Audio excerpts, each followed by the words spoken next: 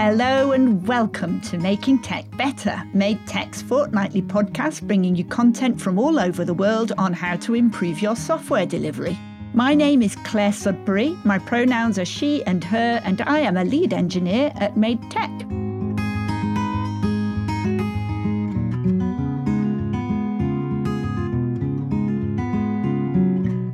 Sometime in 2020, I went to an XP Manchester session where my ex-colleague Neil Vass was raving about the book Team Topologies.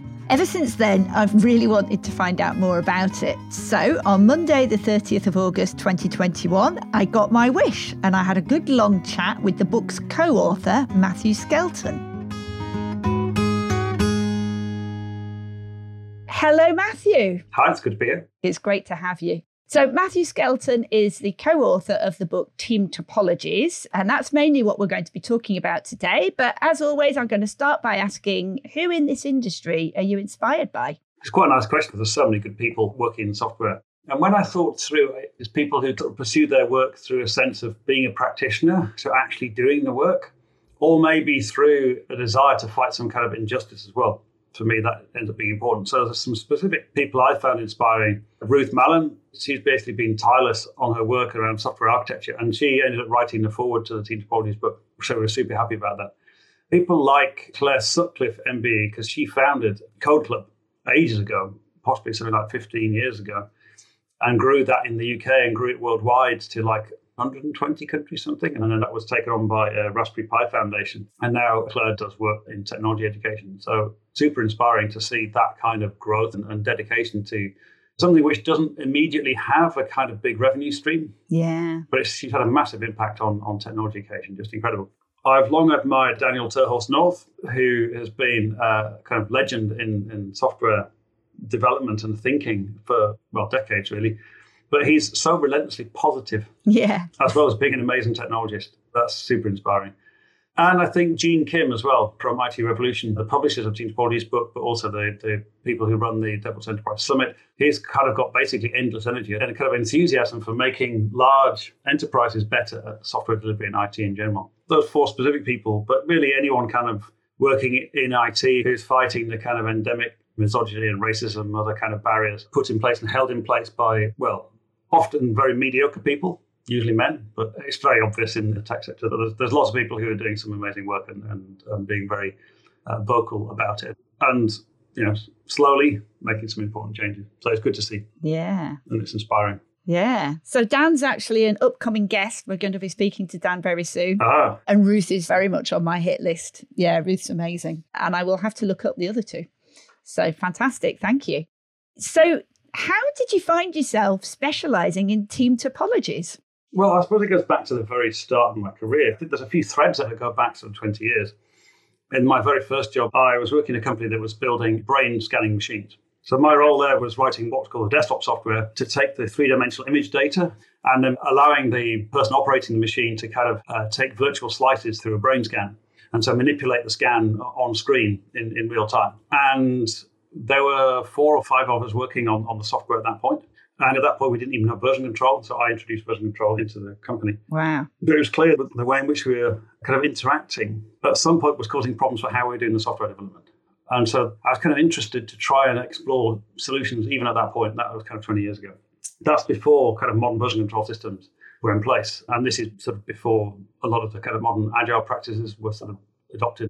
So I guess I can trace a bit of a thread back for sort of a couple of decades. But the recent work on Team Topologies really started for me in 2013, when I wrote a blog post on my blog, exploring different kinds of team boundaries and relationships in the context of what was then called DevOps. In other words, the relationship between development teams and operations teams and how they could be more effective working together. That's what DevOps meant at that point. It means something different now. And the patterns, there's a series of Venn diagrams, basically, showing kind of separate responsibility or some kind of overlap, implying some kind of collaboration. And these ended up being really useful. So companies like Netflix use these to think about the shape of their teams. Companies like Condé Nast International, a big publishing house, and like hundreds or even thousands of other companies around the world use these DevOps team topologies, we called them then, that we published on our website back in, I think, 2014, 2015. And it helped people think through different responsibility boundaries and different options for helping organizations to become effective at software delivery. And also some anti-patterns as well, some things to avoid. Now, as we kind of developed those ideas and the thinking and the implications around it, it became clear that something more was needed, and that kind of static responsibility boundaries were kind of a useful starting point for a conversation, but not really the only thing you need to think about. And so we explored more and more things. I did more and more talks, brought in more and more thinking and examples from people tackling some of these things at interesting scale and in interesting ways. And then together with Manuel, my co-author, who we've been working together for the past few years on lots of different client work for companies in different parts of the world. And so we came together and said, well, let's try and pitch a book. So we pitched the book to Gene Kim's publishing company, and they said yes, which is great. And it turns out that they've got the ideal kind of audience for this kind of book. It came at the right time, bringing together the right kind of ideas around architecture and Conway's law, team cognitive load, things like this. Many of these ideas had been kind of floating around, and we were the ones to bring them together. But we also did introduce some entirely novel concepts too, particularly the use of the concept around team cognitive load, which is an innovation. And we introduced things around kind of adaptive organization, specifically team interaction mode. So thinking about the ways in which teams interact as a first-class thing, helping organizations to have better conversations about what they want to build and how and when. So I guess it was kind of an evolutionary process. I did a master's in neuroscience, so I'm interested in how the brain works at a biological level, but also at a kind of psychological level. And it's still a strong interest for me to look at this whole kind of thing of software development through the lens of not just the technology, but also the people and the teams and the grouping and the organization as a whole. And so that's how we got to Team Topologies, basically. Right. Okay. There were loads of things you mentioned there that now I want to know more about. There was just an aside, but I am interested. You mentioned how the meaning of DevOps has changed. And these days, I find myself not actually clear what people mean when they say DevOps. How do you think those meanings have changed? It's a good question. I mean, to some extent, the ship has sailed, really. We have to go with the meaning that is very vague now. But back then, lots of organizations had two separate groups. One kind of what you might call development, software development, building applications, and another group called operations, running things. Yeah. So you would kind of hand over that software to a separate team that runs things. To increasingly, that model of building something and then running it as two separate things is becoming less and less relevant. DevOps these days seems to mean kind of automated infrastructure, or for some people it means the operational side of development, which is a hugely restricted view of what DevOps really ought to be, which is kind of more like a set of collaboration patterns or something. Yeah. So for me, I still think of it as meaning the idea of doing dev and ops all in one team, that DevOps comes together and people collaborate to do dev and ops rather than there being some kind of divide and some wall that things get thrown over. But I have noticed that people use it differently and I find myself getting confused. So I think it's interesting to draw that distinction. The other thing that you mentioned was Conway's law. And it's probably worth explaining what Conway's law is for people and if you're able to do that and maybe how it's relevant to your work. Yep. So in 1968, Mel Conway, who had experience working in the US military and also for some large US computing corporations, wrote and published a paper. The name of the paper was How Do Committees Invent? And he was looking at the relationship between the communication pathways inside organizations and the likely systems that end up being built. And so this was a very early sort of socio-technical view on kind of the emerging practice of software at the time. In 1968, software was a relatively new thing, but it was clear to some people, including to Mel Conway, that there was some interesting dynamic happening here. And effectively, there's a mirror effect between the communication pathways in the organization and the likely architecture of the thing that we're going to build. Mm-hmm. It's actually not a mirroring between the team structure and the architecture. It's actually about the communication pathways that exist inside the organization. And interestingly, in the last sort of 15 years or so, there's been some research into lots of different disciplines, including software, but also aerospace, car manufacture, jet engine design, and some similar patterns have emerged there as well. If there's a mismatch between the team or group communication and the system architecture, then you'll end up getting problems across that interface, across that boundary. So it seems like there's some sort of natural force or emergent force at work in these kind of contexts where you've got groups of people building stuff. What some people call a homomorphic force, in other words, it tries to make things self-similar, exists.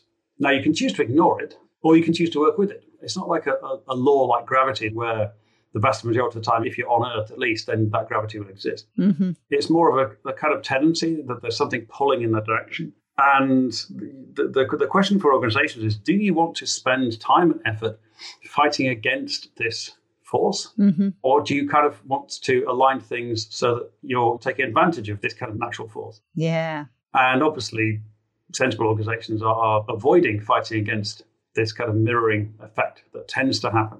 Can you give an example of a communication pathway that might frequently get reproduced in the architecture of software? Well, the classic one is if you have a single database administration team that's responsible for doing all the database changes in the organization, then you would typically end up with a single shared database because it's in the interest of that single team to optimize for their own use. Yeah. And then put all that stuff in the same database so they can manage it better. And so then you've got a mirroring between the social side and the technical side there. Whereas if you had some sort of data capability inside multiple teams, you might have independent data stores instead. So it's that kind of thing. I mean, there's aspects to it around different tooling as well. If you have one tool for tracking bugs in software that's just for developers and a separate tool for tracking bugs in software that is aimed at operations people, then you'll end up with a kind of harsh divide across those two tools, which is something similar because you're not getting communication down. Yeah. So there's multiple angles to how this plays out in an organization, which are not necessarily immediately obvious to lots of people. But being aware that there is this mirroring happening that relates to how the communication works, it's by no means the only design concern, really. There's lots of other design concerns. But if you've completely ignored this mirroring tendency, then you're likely to be putting effort and kind of fighting against this tendency, which is just waste, effectively. Yeah. Interesting.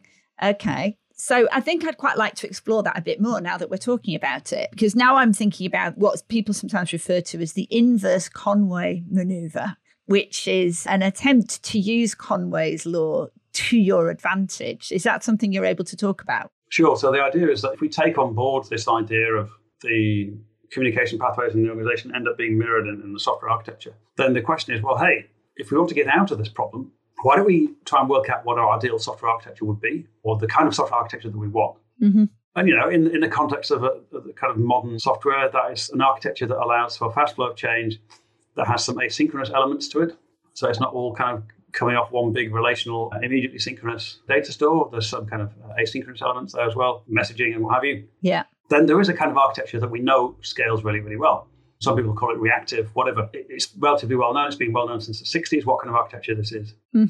So we start with this architecture, which we know is going to help us scale. And then we change the teams and the communication pathways between teams to reflect the architecture that we want. That's the inverse Conway maneuver. So in other words, we're changing our organization to give us a better chance of achieving this architecture that we know is going to be effective. It doesn't guarantee that we're going to be able to build that, but at least we're not fighting against this mirroring tendency. Yeah, fantastic. Thank you. Okay, so I know in your book you identify 4 types of team. Can you tell me a little bit about that? Yes. Before I do, I want to say why we did this. So we, in our work, Manuel and I, my co-author and I, what we saw is that so many people in organizations, they were demoralized, they were confused, they felt like they were wasting time. There are lots of negatives about how people felt when they were inside teams, inside lots of organizations. And one of the reasons we found behind that was that people didn't really know what type of team they were in. They didn't really have a sense of kind of purpose or definition. The teams were very nebulous. They were not well defined. And sometimes managers would say, hey, just do this piece of work, or hey, just do this, or can you take on this other responsibility, or maybe you just need to take some responsibility for this database. Yeah. And so on and so on. It was a huge lack of clarity in lots of organizations about kind of teams, the size of teams, the purpose, the remit, the skills, whatever. And so what we wanted to do was to try and come up with the smallest number of different types of team that would then increase the clarity for people in the teams and outside the teams to help have better conversations about what we're doing. So that's when we ended up coming up with the 4 types of team that we talk about in the book. If your context is a fast flow of change, then we think that these 4 types of teams are the only ones that are needed. And we also think that it's valuable to map and kind of convert existing teams into one of these 4 types. The starting point is what we call a stream-aligned team, a team aligned to the stream of change. And this typically could be a value stream, or it could be a product, or it could be a government service, so like a citizen-focused service, for example, or it could be aligned to a user journey. We talk through different ways of finding effective stream alignment in our book. Yeah. But our starting point is what you would call a business domain.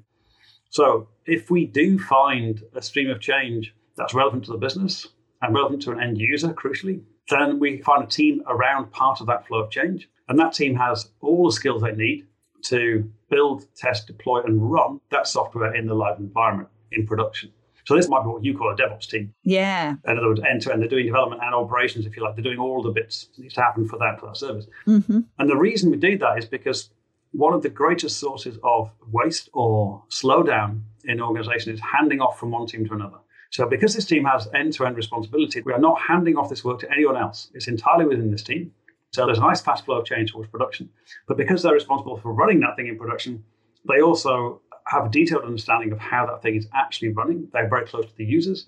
They get feedback from users, maybe directly. They also get telemetry and logs and metrics and things from the live environment back into their team so they can improve it really, really quickly. So that sets things up for a very, very rapid cycle time. I mean, Amazon have been running their teams like this for nearly 20 years. And clearly it's not prevented Amazon from growing to a massive scale. Yeah. We can at least say that it's not prevented them, and it probably has been part of the success. And this is a kind of foundational starting point. These teams need to be decoupled from each other. We need to find ways to have multiple separate streams of change. Yeah. Otherwise, we're waiting on other teams all the time. We want to avoid these kind of blocking changes. It's also worth saying that the size of a team is actually effectively limited.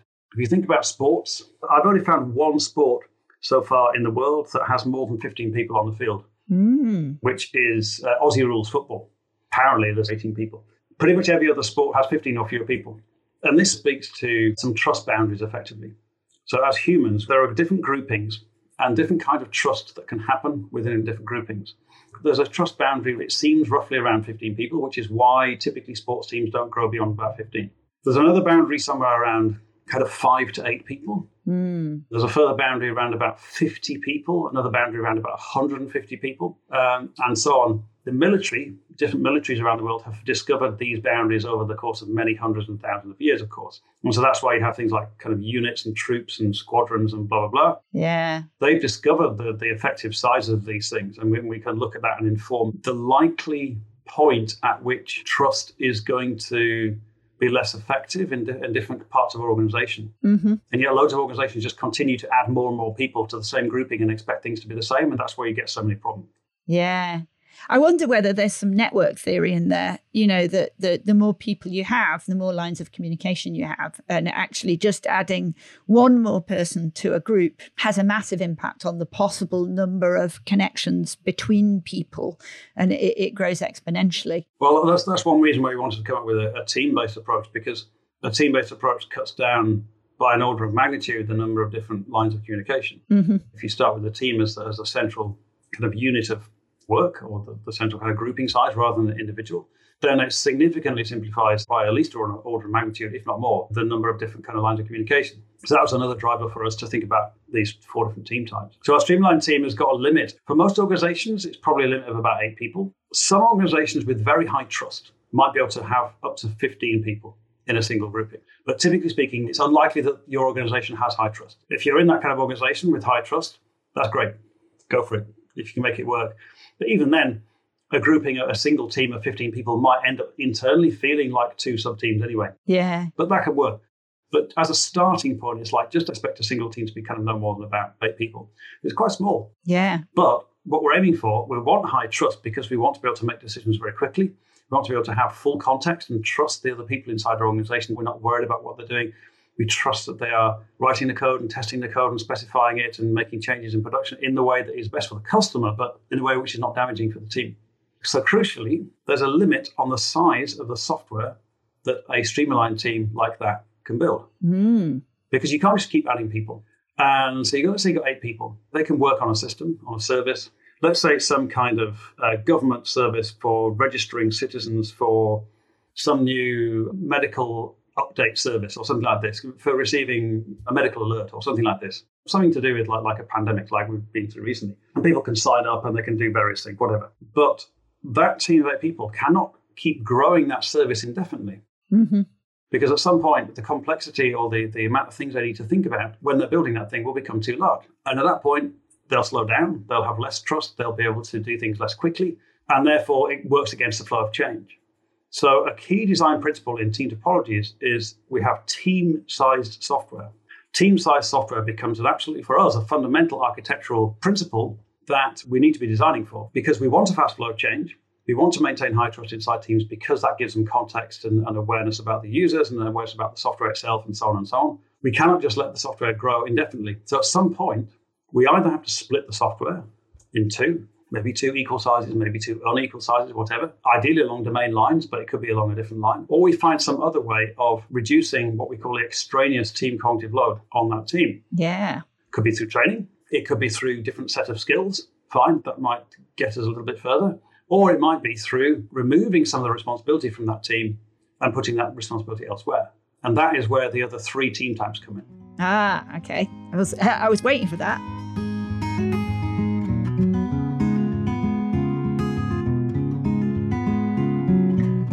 While I've got your attention, let me tell you a bit about Made Tech. After 21 years in the industry, I'm quite choosy about who I'll work for.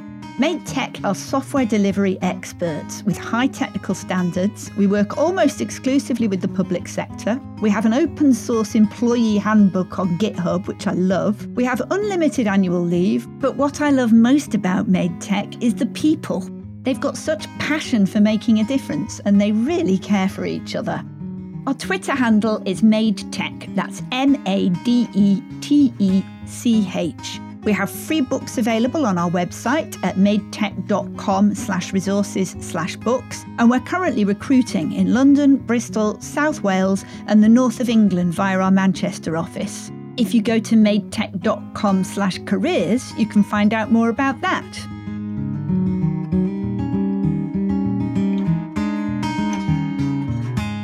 So a quick reminder that before the break, we were talking about how larger teams and larger chunks of software slow people down. So the second team type is called enabling team. The enabling team does not own any software itself, does not build any software itself. Mm-hmm. A team of experts could be multidisciplinary, could be single discipline. And the enabling team helps streamline teams to overcome capability gaps, to increase their knowledge in a particular area, to migrate from one thing to another, and so on, to adopt new practices. Yeah. And the enabling team will work with that streamlined team for a short period of time, maybe days or weeks, but not months or certainly not years. And so that the enabling team never becomes a kind of dependency, never becomes a crutch for the streamlined team. Yeah. And then the enabling team will move on to another streamlined team and another one, and so on throughout the organization, cycling round. The enabling team also detects common and repeating problems within multiple streamlined teams. They'll detect. We've now had 9 out of 10 of these teams have the same problem around database migration or around machine learning. We need to do something inside the organization fundamentally so that we build a new machine learning capability, or we make it easier for these teams to access some kind of machine learning computation thing, whatever. So there's a very distinct, different kind of team, enabling team. It has a temporary relationship with other teams, and it's focused specifically on helping the streamlined teams to improve their flow of change effectively, safely. The third type of team is called a complicated subsystem. Mm-hmm. And this is where if there's some aspect of the work that a streamlined team would be doing that is too involved, needs really, really hyper-specialist skills, like something to do with financial trading, something to do with video processing, typically where a lot of complicated mathematics or kind of unusual mathematics is involved. We are seeing, for example, that some of the machine learning stuff can work quite well as a complicated subsystem, but not always. Yeah, I was thinking about that. The key driver is thinking, is it reasonable to find the skills inside a streamlined team? And or would it be increasing the cognitive load on the streamlined team too much to ask them to take on this aspect of this computation? And if the answer is yes, basically, then we might bring it into a complicated subsystem team because that might be the right thing to do. But we're always driving that decision through the lens of a fast flow of change and limiting the extraneous cognitive load on the streamlined team. It's through those lenses that we do that. We don't just create a complicated subsystem just because there's a nice little techie library that we can write, which has been the approach in the past. Yeah. I imagine there might also be a danger there that the people in the stream-aligned team will be excited by something like machine learning and will see that as a new skill that they would be interested in learning. And if you keep taking all that stuff away from them, then there can be a kind of dissatisfaction that arises that you're making us only focus on this one thing and you keep taking the interesting stuff away from us. Well, I mean, if people have got that opinion, then they're free to go to another team. The focus should be on a fast flow of change. That's what we're trying to optimize for. We're definitely not trying to optimize for people's CVs. We're not trying to optimize for keeping things interesting. We keep optimizing for a fast flow of change in the systems that we're building. Okay. So that we can continue to adapt and meet customer needs at the highest speed possible effectively, but still do it in a way that's compliant and secure. Because the danger in the past has been that lots of technology teams have just got involved in some really interesting technology, but A, it's not needed, and B, particularly now with the speed of change of technology, there's a new cloud version, a new cloud provider or a new SaaS, software as a service that's available that's doing exactly that thing. Yes. There's like machine learning as a service now. Yeah. Don't reinvent the wheel. Well, don't reinvent the wheel, but more specifically use things like Workday mapping to look outside the organization, out the ecosystem, and expect that there's going to be a SaaS version of something around this product coming out in about 18 months, or even less, in 6 months. And it's because of this speed of change, because we've got this kind of inflection in the abilities from software that come about through cloud computing and through other things like this. But that requires quite a radically different approach to software development compared to certainly 10 and definitely 20 years ago, where you could assume that basically you writing all your software in one language, you had a single database, you're deploying this stuff onto servers that you controlled, and the world was significantly simpler in that respect. And yet the dynamics now have to include what some people call FinOps or financial operations, thinking about the relationship between software and the financial aspect, and thinking about software and the changing technology ecosystem. If you want to be successful, your kind of roadmap and plans and the way that you hire people, the kind of skills and mentality that you hire for, has to be set up so that you exactly are expecting to replace your internal stuff with things that you pull in from the outside on an increasing frequency. That relates to the final of the 4 team types, which is what we call platform team, which is really not a team type at all. It's more of a grouping. And again, the platform only should exist if it helps to accelerate the flow of change in teams that use the platform and reduces the extraneous cognitive load on the teams that use it as well. Yeah. That's its only purpose. It's not about sharing licenses. It's not about aggregating services. It's a very different way of looking at what we ended up calling a platform. I don't really like the word, but its purpose is purely around accelerating the flow of change and reducing cognitive load. And inside this platform, you should expect people who, yes, they might be specialists in doing something to do with machine learning, but the product owner around that machine learning capability is looking to the cloud and going, hey, folks, don't invest too much time in this. We're just going to buy this thing from Microsoft or from Google in 6 months' time. So to keeping the whole organization nimble, avoiding investing in too many things which are of secondary importance to the organization's mission. Yes, building the things that are core, building the things that differentiate intellectual property, but not wasting time on stuff which is just kind of heavy lifting and infrastructure kind of grunt work, or will be grunt work in about a year's time. It's the speed of evolution in the technology space that means that we have to think differently about how and when we build something, and also set up the dynamic internally so that we're expecting to get rid of stuff that we've built. And that's a big ask, but it's the route to business agility, rather than being lumbered with a whole lot of internal stuff, which is now basically no better or probably worse than what's available on the open market. Interesting.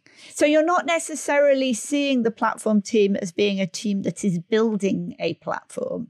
Is it more that they're monitoring the technologies that are being built and kind of keeping an eye on what's on the horizon and thinking about what's going to be temporary and how you can make that work? That's a nice way of putting it. So from a team topology perspective, a platform can be literally, and I mean literally, a wiki page that lists 10, 20 different services that teams should use, and those services are all built outside of this organization. The platform team may not build anything at all. They might write absolutely no code at all, apart from some stuff to test things. And what they've done is curated an experience for those stream-aligned teams to enable them to use things in a way which actually works really, really well. Yeah. And I mean that literally. A platform team is absolutely not about writing loads of code. It's not about building loads of stuff internally. It's about shaping an experience for the streamlined teams by reducing their cognitive load, by accelerating delivery of software safely. Most organizations will end up building some stuff themselves, but the aim is always to build the smallest amount possible. The interesting thing that occurs to me is that in building software, in my experience, the biggest pain points are generally in the integrations. So it's the integration points with third-party products that can create a lot of complexity. And absolutely, I agree with you that it's not helpful to build things that already exist, particularly if it's not a differentiator for your organization. It absolutely makes sense to use things that other people have already built.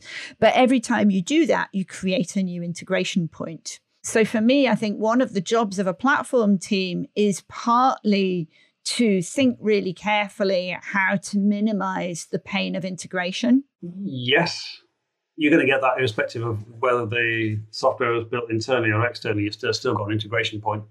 Sometimes a good platform would abstract exactly where that service is being provided from. It shouldn't really matter for those engineers using the eventual services, whether it's actually developed in-house or whether it's external. And that's, to some extent, that's a good thing. Yeah. So you can swap it in and swap it out later. I think that's probably where you come to the really important considerations when choosing third-party products. So one of the reasons it can be painful is if, for instance, a third party does not have good hygiene on their APIs and they don't provide good upgrade paths, they don't have good version control, they don't provide good visibility of upcoming changes, all of those things can create a lot of pain if you're integrating against something where you suddenly lose an endpoint, for instance. So having some kind of confidence that you will be able to move fast because the people on the other end of that interface are also able to move fast and able to provide a good experience. So that kind of engineering quality and developer experience becomes a fundamental decision criteria for whether you should go with that provider in the first place. And any signals coming from that provider which suggest that they've got version control wrong or they don't do API versioning properly, just run a mile, go with someone else because it's going to really hurt things. The really key point here is that for us, the internal platform is optional. And that sounds strange to some people. But what it means is that streamlined teams have the option of building safe, compliant services themselves. Mm-hmm. They have the option of building entirely their own infrastructure, entirely their own machine learning. If the product, which is funding that streamlined team, has the need to be independent and has the need to use something which is not yet provided internally, or maybe for which there's no plan to provide it internally, then that streamlined team will have to build it themselves or will have to find some other way of doing it. And that's a good dynamic. The idea of teams being forced to use a centralized platform is just one of the worst sort of anti-innovations from the 1990s. And the dynamic should be that the internal platform seeks input from the streamlined teams as kind of quasi-customers and tries to make the developer experience so good that internal teams would like to use that internal platform because it's so good. Yes. That's the right dynamic, but they should never be forced to do it because there'll always be some team that has a need outside of that. Yeah. And it's also a great opportunity to separate the compliance criteria from the default implementation of the platform so that everyone can see how to write compliant, secure systems, code. And hey, look, here's a nice, really great default implementation in this internal platform. Feel free to use this. We'll help you get onboarded. This is your quick route to being safe and compliant. Mm-hmm. But if you have some other need, here's what you need to do. Yeah. And then it allows the product to make the right kind of investment decision. Yeah. Fantastic. Wow. I've just noticed the time. I can't believe that it's gone so fast. There was a bunch of other stuff I was going to ask you, but there's no time, so I'm not going to. So instead, I'm going to go straight on to the questions that I ask all of my guests. The first one is just for fun, really. Tell me one thing about you that's true and one thing about you that's not true. So I once walked 260 miles along the Pennine Way in England. Well, from England into Scotland. Yeah. And I used hiking boots that were 3 sizes too big. Oh, my God. Okay. Which was pretty painful. Yeah. But it was amazing. We did it in 16 days. Wow. One thing is I practiced my trumpet for 2 hours each day. Very good. I'm very impressed. Mm-hmm. Okay. The next thing, because we like to end on a high, what is the best thing that's happened to you in the last month or so? And it can be either work-related or non-work related. So I have recently persuaded an amazing person to join my company as an employee. Mm. She'll actually be the first employee, excluding me. So I'm super excited about that. I'm really looking forward to working with her. I think it's really going to transform what I've been doing and how I'm doing it. I'm going to get so many new insights and opportunities and things with this person. So that's, from a work perspective, that's super exciting. Fantastic. Which makes me then want to ask, well, what is your company? What does your company do? So my company is Conflux, and as you probably imagine, a significant chunk of the work that we do is around team topologies. Mm-hmm. But interestingly, not entirely. We've been doing a lot of work around reliability over the last 18 months. And what's interesting is the relationship between software reliability and kind of decoupling that we talk about in team topologies. Yes. And I hadn't kind of realized that when I was writing the book. So we're working with an organization in the telecom sector with hundreds and hundreds of teams. Mm. And we've been developing techniques to work across lots of these teams and reach 150 people at a time. Wow. Doing workshops and things like this. Yeah. And so it's been interesting to see this overlap between the reliability stuff that I've been working on for nearly 10 years. Yeah. And the team topologies, and through the kind of decoupling and architectural and organizational patterns that actually make organizations more reliable and more resilient. So that's where we're going with Conflux. Okay. The very last thing is, where can people find you, and do you have anything that you want to plug? Thank you. Yeah, so just find me online. Go to matthewskelton.net and you'll find us at confluxhq.com. I'm on Twitter and LinkedIn and so on as well. We have a new video course on our Team Topologies Academy. It's called Platform as a Product. And we'll expand a lot on some of the ideas we've been talking about today around platforms and some of the dynamics there. So if you go to academy.teamtopologies.com, I think there's still a discount for early signups, and there's group discounts as well for people who want to send lots of people. It's probably worth me saying that the reason I wanted to interview you in the first place was because a colleague of mine, Neil Vass, recommended both your book and one of your training courses. Thanks, Neil. Okay, thank you very much for talking to me. Thanks for inviting me. Thank you for being here. Thank you, Claire.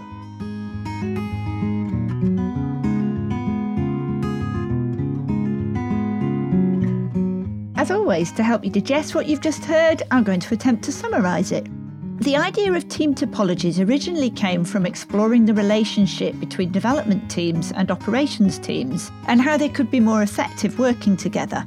Matthew and Manuel started out by thinking about responsibility boundaries, and then they started to think about software architecture, Conway's law, team cognitive load, and adaptive organisations, specifically team interaction mode. Ultimately, what they're talking about is helping organisations to have better conversations about how teams interact. So, Matthew and his co-author Manuel Pace have come up with 4 types of team. There's the stream-aligned team, which I guess is the more traditional software development team, dedicated to building, testing, deploying, and running software in a live environment. It's important that they have end-to-end responsibility for the deployment of their products to maximise the flow of change. Then there's the enabling team. This is a team of experts helping the stream-aligned teams to overcome capability gaps. Then there's the complicated subsystem. These are people that are handling some aspect of the work that the stream-aligned team needs hyper-specialist skills for. And finally, there's the platform team, which isn't really a team, it's more of a grouping, and should only exist if it helps to accelerate the flow of change in the teams that use the platform. They shouldn't be wasting time on stuff which will be grunt work in about a year's time, but they should be curating an experience for those stream-aligned teams to enable them to work effectively. Okay, that's not all. Stick around for extra content.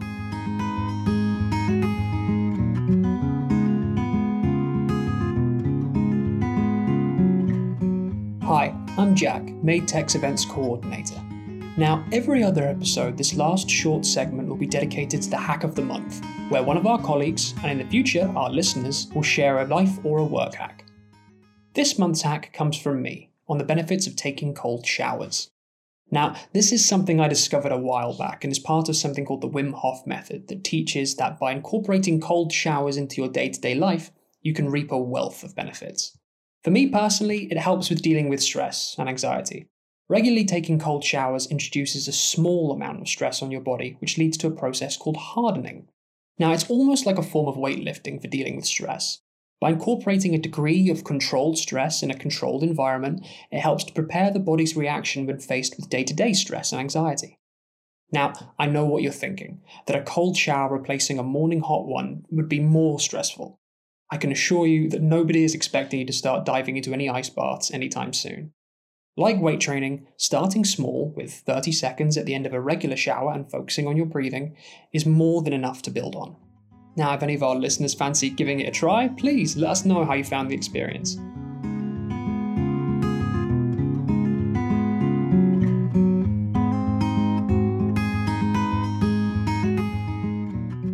Working in the public sector means that at Maytech we really care about making a difference. So, for this final Making Life Better segment, myself and my colleagues will be sharing suggestions for small things we can do to make the world a better place. This week's piece of advice comes from our head of marketing, Laura Plaga, who has some advice on the power of food in bringing people together. Laura, do you want to tell us a little bit more about that?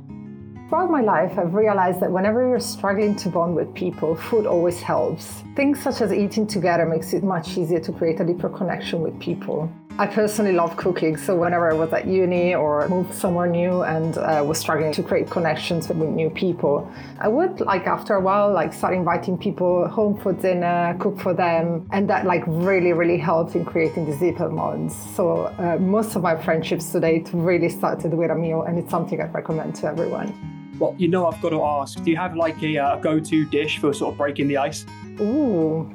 Well, depending on the season, but my lasagna and tiramisu always seem to have lots of success with all my dinner guests. Outstanding. I'll probably be chasing you up for the recipe on that one. That's brilliant. Thank you very much, Lara. Have a lovely day. Thanks, Jack. You too.